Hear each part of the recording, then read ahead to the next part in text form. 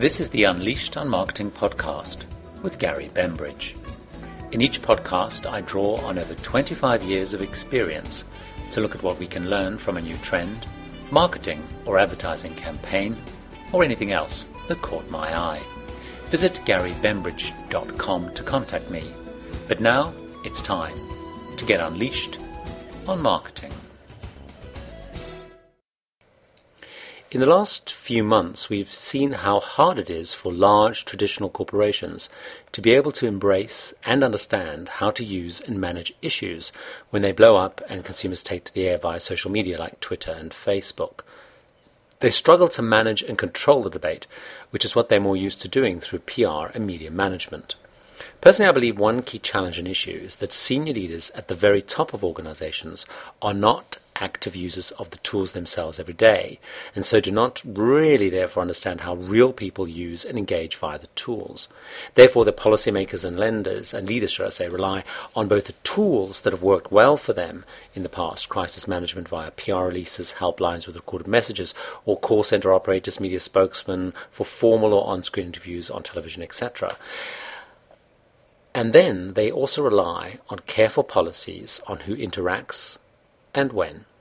Unfortunately, this is not what consumers do any longer in the real world. They use their everyday tools and networks like Twitter and Facebook to share news, to share experiences, and discuss.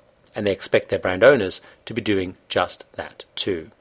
The power is amazing, and not engaging and debating with consumers and interested parties on their ground could be potentially very commercially damaging. Experiences in recent times of Nestle handling of the use of their logo on Facebook groups by fans of the brand, the recall by Johnson & Johnson McNeil of children OTC brands in the USA, a series of them, and the P&G launch and restage of their diapers have shown how social media works and how it can take on a life of its own. If you're not familiar with these stories, just click, go to Google, put in the names Nestle, Johnson & Johnson McNeil, P&G diapers, and you'll find just the sense of passion that they created. But before commenting on these brands specifically, the power of social media as a breaking story was illustrated to me in a very simple example, but very vividly the other week. My partner had arrived home kind of a little bit shaken up after cycling home from work, saying they'd seen a scene of what looked like a blast on London's Oxford Street in central London. So I switched on the news channels. There was nothing. And as the live UK leaders' election debate was on, I assumed they were going to maybe break into that with such news. So I then went online and looked at news sites, and again, nothing. So I went onto Twitter and searched Oxford Street Blast. There were hundreds of posts, and they kept coming in as I looked. People were commenting, they were updating, and they were discussing. We found out via Twitter that the tubes had stopped. We found out when they started, and we found out the cause, all before it broke on news channels. What was key and interesting was the sharing, the commenting, and the discussion in real time. Some officials started to take place in the Twitter kind of debate to clarify, direct, and correct misinformation in real time. They got engaged, they guided, they corrected misconceptions, they even kind of made sure that rumors were quelled. It helped calm and direct the discussions. But look at the comment and issues that people have raised in comments and blogs and such like to, say, Nestle, Procter & Gamble, Johnson & Johnson recalls. The thread there was that there was not the same engagement, there was not the same guidance, there was not the same engagement initially where the consumer wanted to have a debate and discussion.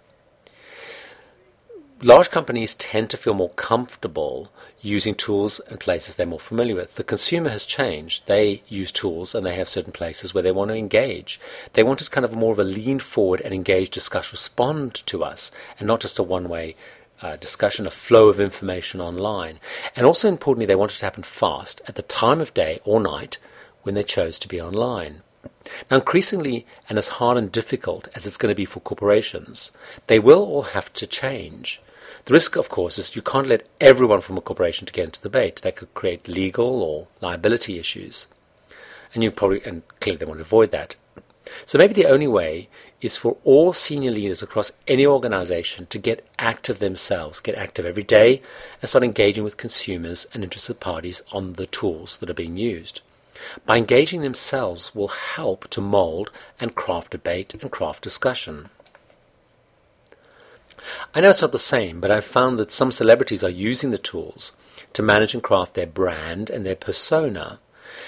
Of course, some celebrities post inane self-gratifying promotion, but say a celebrity like Dannii Minogue, pop star, actress and judge on shows like X Factor in the UK, Australia's Got Talent, she uses Twitter and Facebook to respond to, direct, and guide the discussion about her and the project she's involved in with her fans.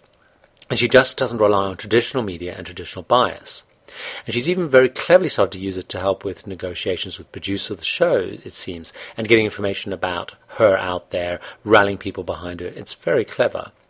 Social media has meant that people feel they can actually have a direct relationship with the celebrity, the leader of organizations, authors, or other people that they want to. The leaders of brands and companies have to join in. People want relationship with people, not with brands. They want to engage with real-life people. And I think that's a major, major change, that major organizations are going to have faces and names that people can engage with. What do you think? Why don't you join the debate by leaving a comment on the blog at www.garybembridge.com. Hope that's given you something to think about, and I look forward to next time. You've been listening to Unleashed on Marketing with Gary Bembridge. Why don't you join the debate and get unleashed yourself? All you need to do is visit garybembridge.com and add your comments to the debate on this week's topic. While there, why not read the Unleashed on Marketing blog and sign up for the updates. So join the debate and add your views at unleashedonmarketing@garybembridge.com.